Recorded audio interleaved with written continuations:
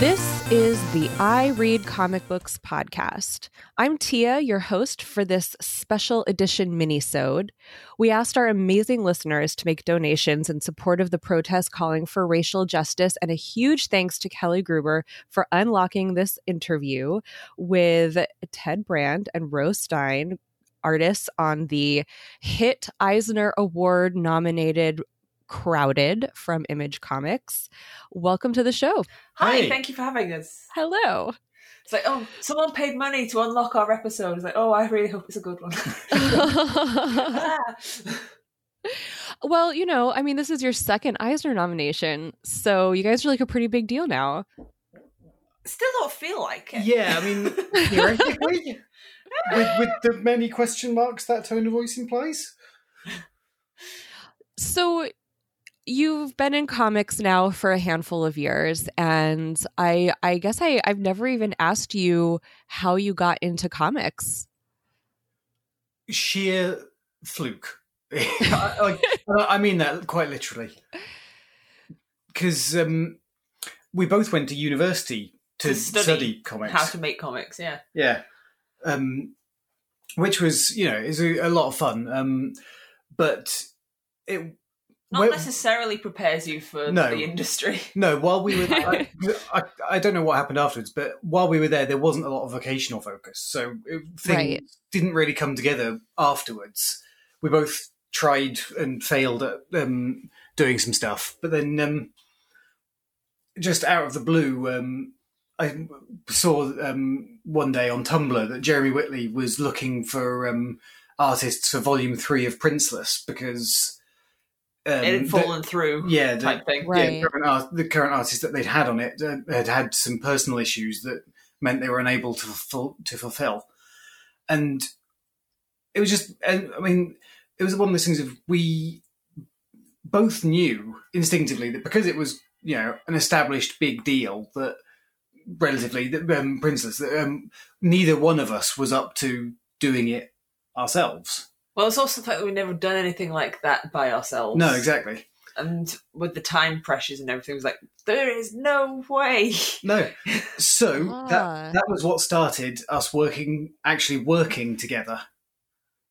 I was going to ask, how did you decide that? So for those who don't know, at least on Crowded, and it sounds like on all of your work in comics so far, Ro is the penciler and Ted, you're the inker, right? Yeah, and then we generally work out the pages together. Work out layouts together. Oh, okay. And then on Princeless, then Ro was also doing the colouring and I was doing the lettering. And we went back to that for the recent short comic we did with Jamie McKelvey, Dreams, in the Aftershock SOS anthology.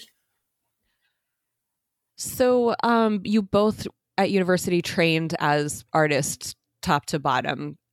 What made you decide to, like, how did you split the duties up between you? Did one of you just like prefer inking over penciling, or I don't know, I'm just, because you guys, it's so neat to me that you are this unit and you work together and your art is so cool. It's like you really have this kind of simpatico. So how did you like divvy up the what's what?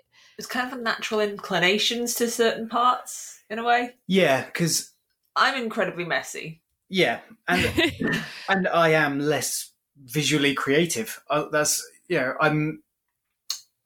I think I've long suspected it's a function of my autism that I'm not very good at generating things, but I'm very good at fixing them. Interesting. So I really like making art, but I can't pencil good body language to save my life. Right. I can't. You can fix the length of arms. Yeah, exactly. I've never been able to convey convincing body language or facial expressions if I'm not directly copying or tracing an image. So I was never going to be a good fit for penciling. I feel like I can really relate to that because that's why I became an art historian. I loved art enough to know that I was bad at it, but I'm good at reverse engineering it. Ro, I think I might have accidentally cut you off. If you did, I completely forgot what I was going to say. That's okay. That's totally fine. So I'm really bummed that the Eisners this year are going to be remote because, you know, it's so much fun and we have to get you both out to San Diego so that you can kind of bask in the nomination and go to the lovely 4-hour ceremony and get dressed up. Maybe for volume 3. Shorts, you mean? You don't own any cargo shorts. That's a common thing, the standard male attire for the Eisners. Hey, Chris wore a tie. Oh, no.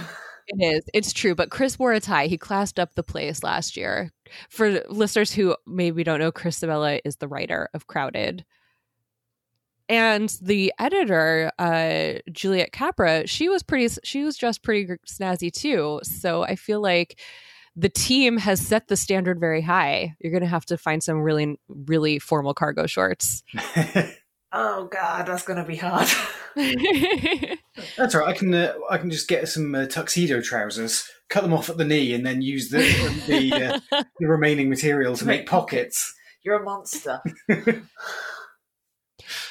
I'm so sad that conventions are canceled this year. And we actually met at the last convention that I went to before all of the world shut down. Yes. Yeah, Thought Bubble was a lot of fun. It's sad that it's not on this year. But it's the responsible thing to do, isn't it? Oh, yeah. Yeah, I think so too. But yeah, you know, that just was my first time at Thought Bubble, and it was the best show. I can't wait to go back. Do you go to a lot of shows? No. No. No, I mean, there's a variety of factors. Like, some of it's we're poor both in money and time, because Crowded is a very intensive book that, you know, because it's creator-owned, doesn't pay very well. So, right. So, yeah, and we're not big enough names that we could get many conventions to actually pay for us to go. Well, maybe 2 Eisner nominations later. Well, maybe. We can dream. Yeah. All right, listeners, start rattling the sabers because you definitely want Ted and Ro to come to conventions when it's safe to do so again. They are tons of fun and they're really cool, and you could buy their awesome books. So just putting that out there. Yes, if you've got a local convention in the States, do plug us as international guests. If they pay for us to come, we would be delighted to. That would be fun. We need to get you back out here. So you mentioned that you met at university where you were studying comics. Yes. What made you decide to study comics? Do you go way back as a kid being into comics, or like what was your introduction to it as a medium?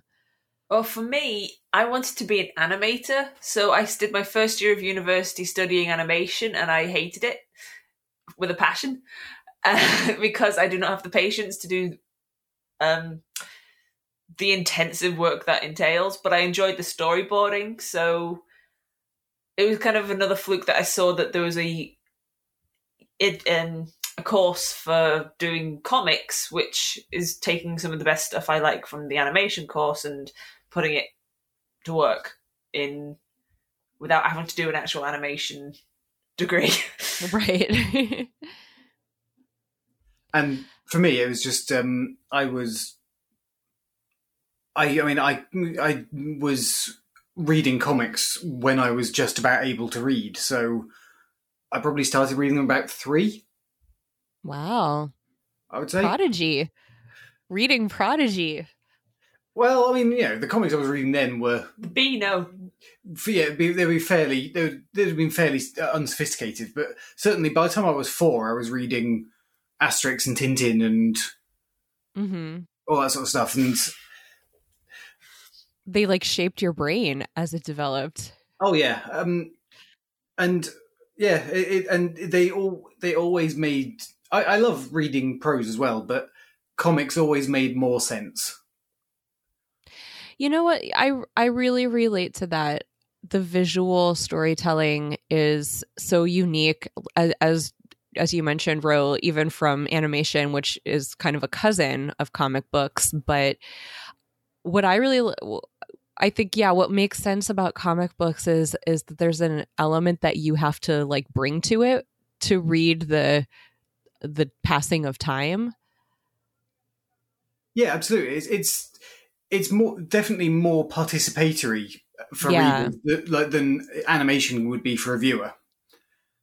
And yeah, I don't know. There's something about the synthesis of word and image that is just magic. It really is. I totally agree. Do either of you do any writing as well as art? I do not. No. I mean, I said on the art side that I'm good at fixing rather than generating, and the same is true for writing as well.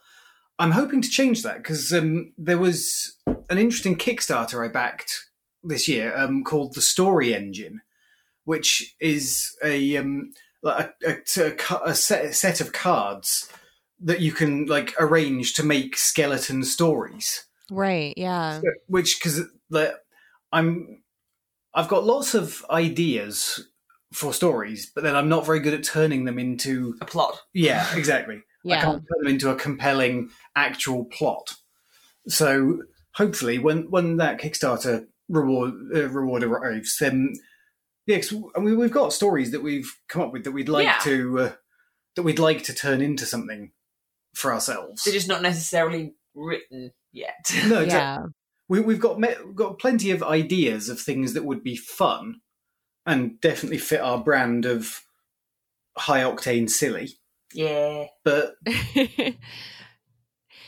yeah, I think people don't realize that writing takes the same practice as art. Just because you know how to type words doesn't mean you know how to be a writer. Oh, and yeah. No, well, there's things I can write a script that works. It's but making a story that underpins the whole thing is I've never yet found. I've read quite a few books on writing. I've never yet found a method that works for me. So who knows?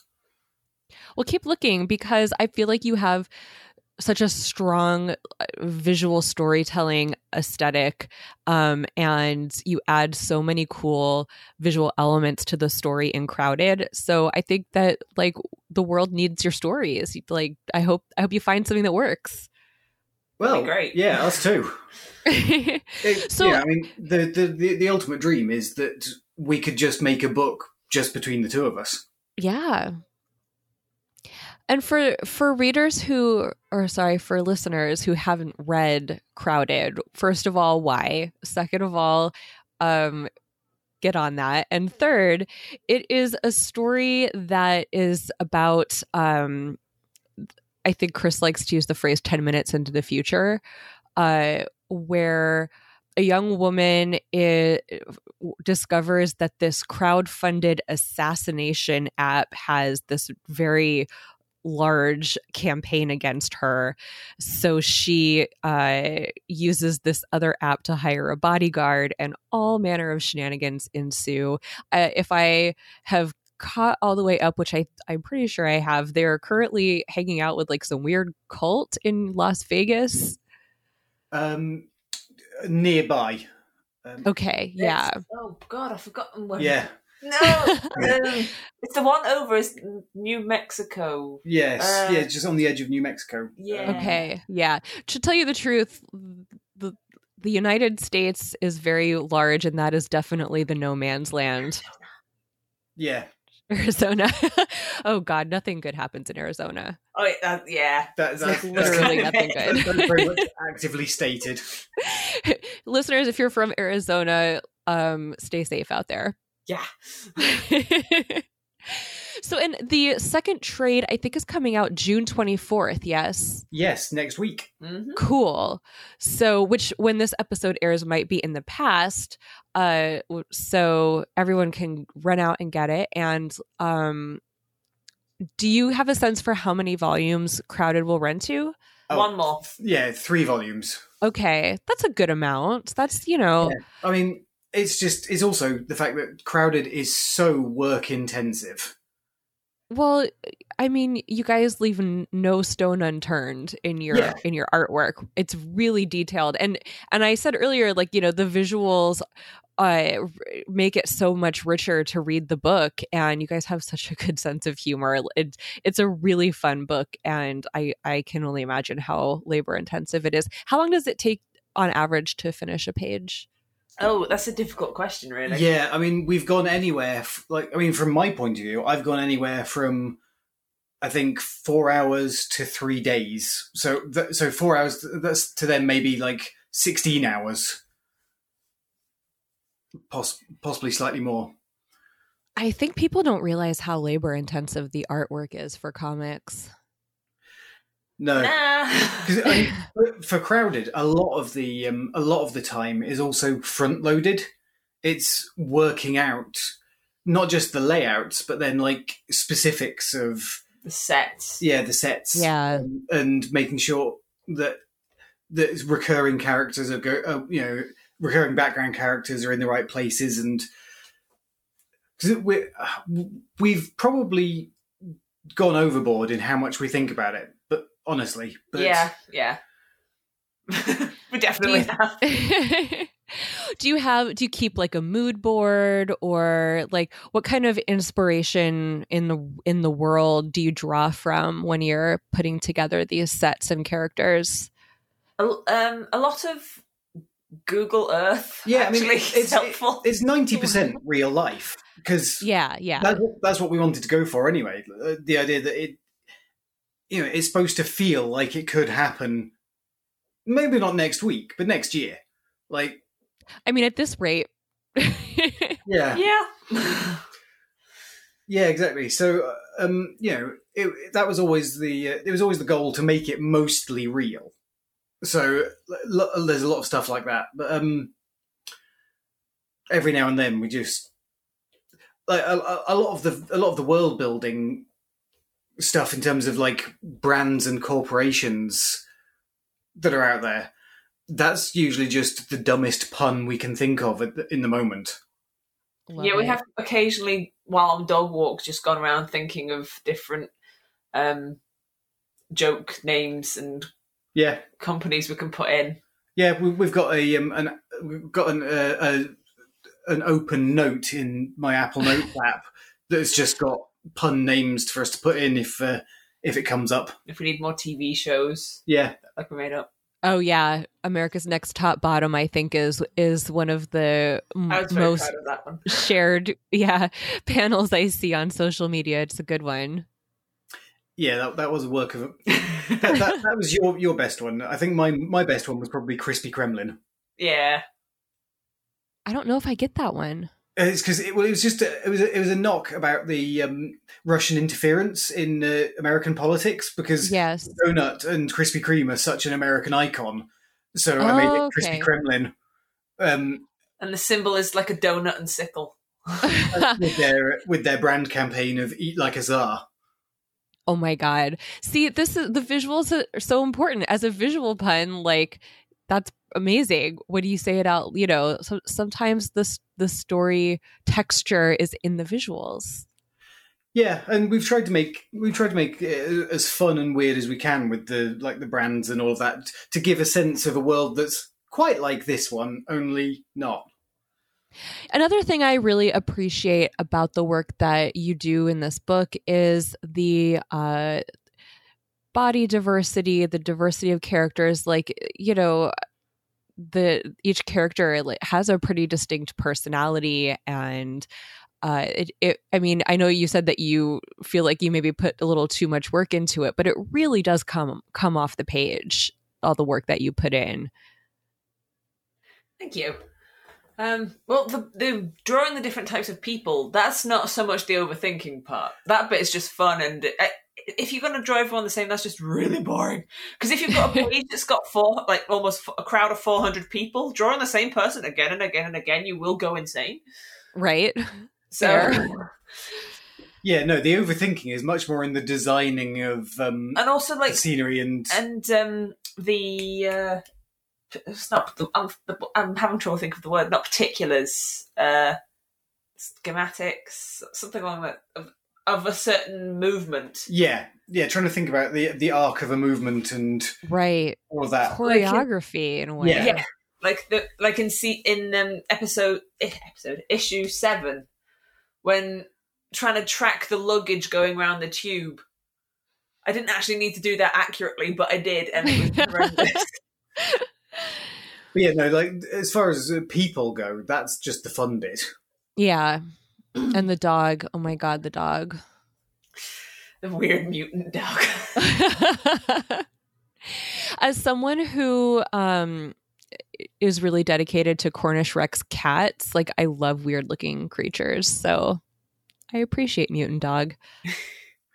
I think from the introduction, Dog is the one who's probably changed the most out of the 3 main characters, but in terms of visuals. But I think we've landed on a place where he at least looks consistent. Yeah, he was meant to be a Chihuahua, but I did not know how to draw a Chihuahua. It sort of is. You just have to channel their tiny little anger. I've never met a Chihuahua that wasn't very angry. They're very death before dishonor. Yeah. So you're both delightful on Twitter, and one of the things that I've loved following on during this period of quarantine is your adventures in baking. That has been fun. Were you baking inclined before all of this? Sort of, but not really very often. No. And it has declined a bit because been trying to... Because our diet was getting a bit unhealthy. A bit unhealthily bread-focused. Carb-heavy. Yeah. Because I shouldn't really eat carbs anyway in that form because of a condition I've got. So...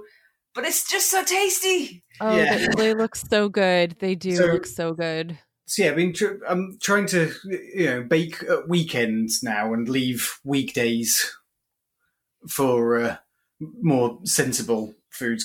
I did get a bit carried away with bread. I've never really made loaves of bread before. Certainly never made like bread buns.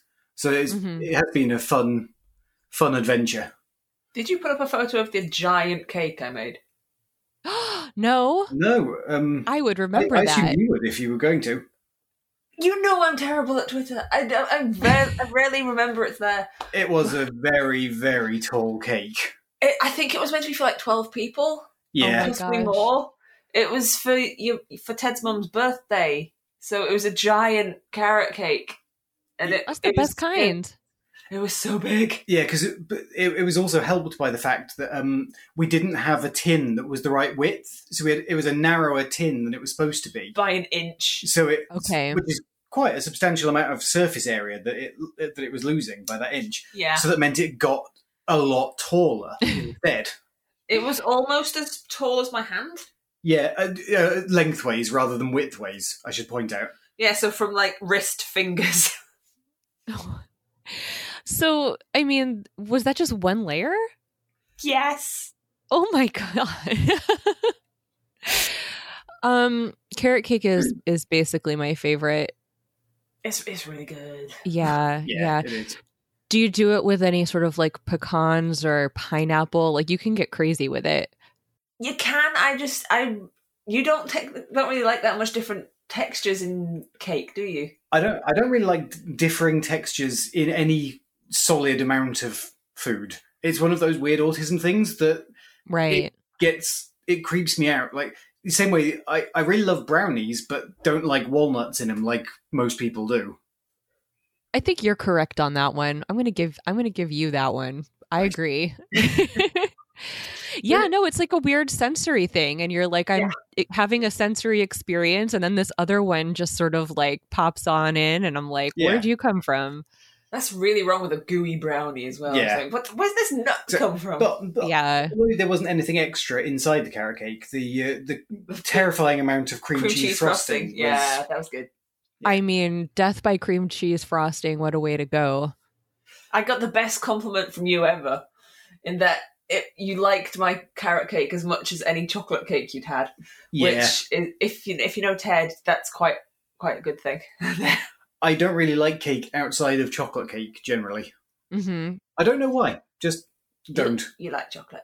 Yeah. Chocolate is pretty amazing.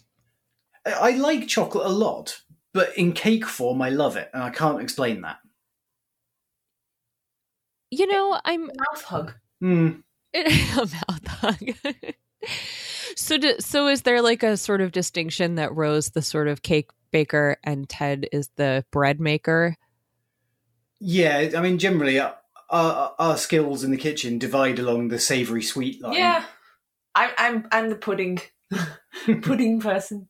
Yes, I can't cook anything useful, but I can bake cakes and They're things. useful. Yeah, well, not for not getting scurvy or whatever. I guess maybe if you made lemon cake, but lemon cake. Yeah, and lemon cake. Yeah, from a cheeriness point of view, man cannot live on savoury alone. You know, I'm just gonna throw something out there: nonfiction baking how-to comics. That would be fun. We And did also, do a video of us doing a cake at one point that's on our coffee. But that was a horrifying cake. It was for a inappropriate cake baking contest. See who could make the most inappropriate cake. Did you make a penis cake? No, we made a worse one. Oh no. It was shameful. Yeah. I mean, it was great, and we won the contest, but I'm so it was proud. shameful. I'm so proud. Yeah, it was a big Good old job. mess. But so tasty. And that worked in its favour, though. Yeah. It was... Oh, there is a 5-minute video on our coffee for anyone who donates to that of us making the terribly inappropriate cake, of which we will not describe.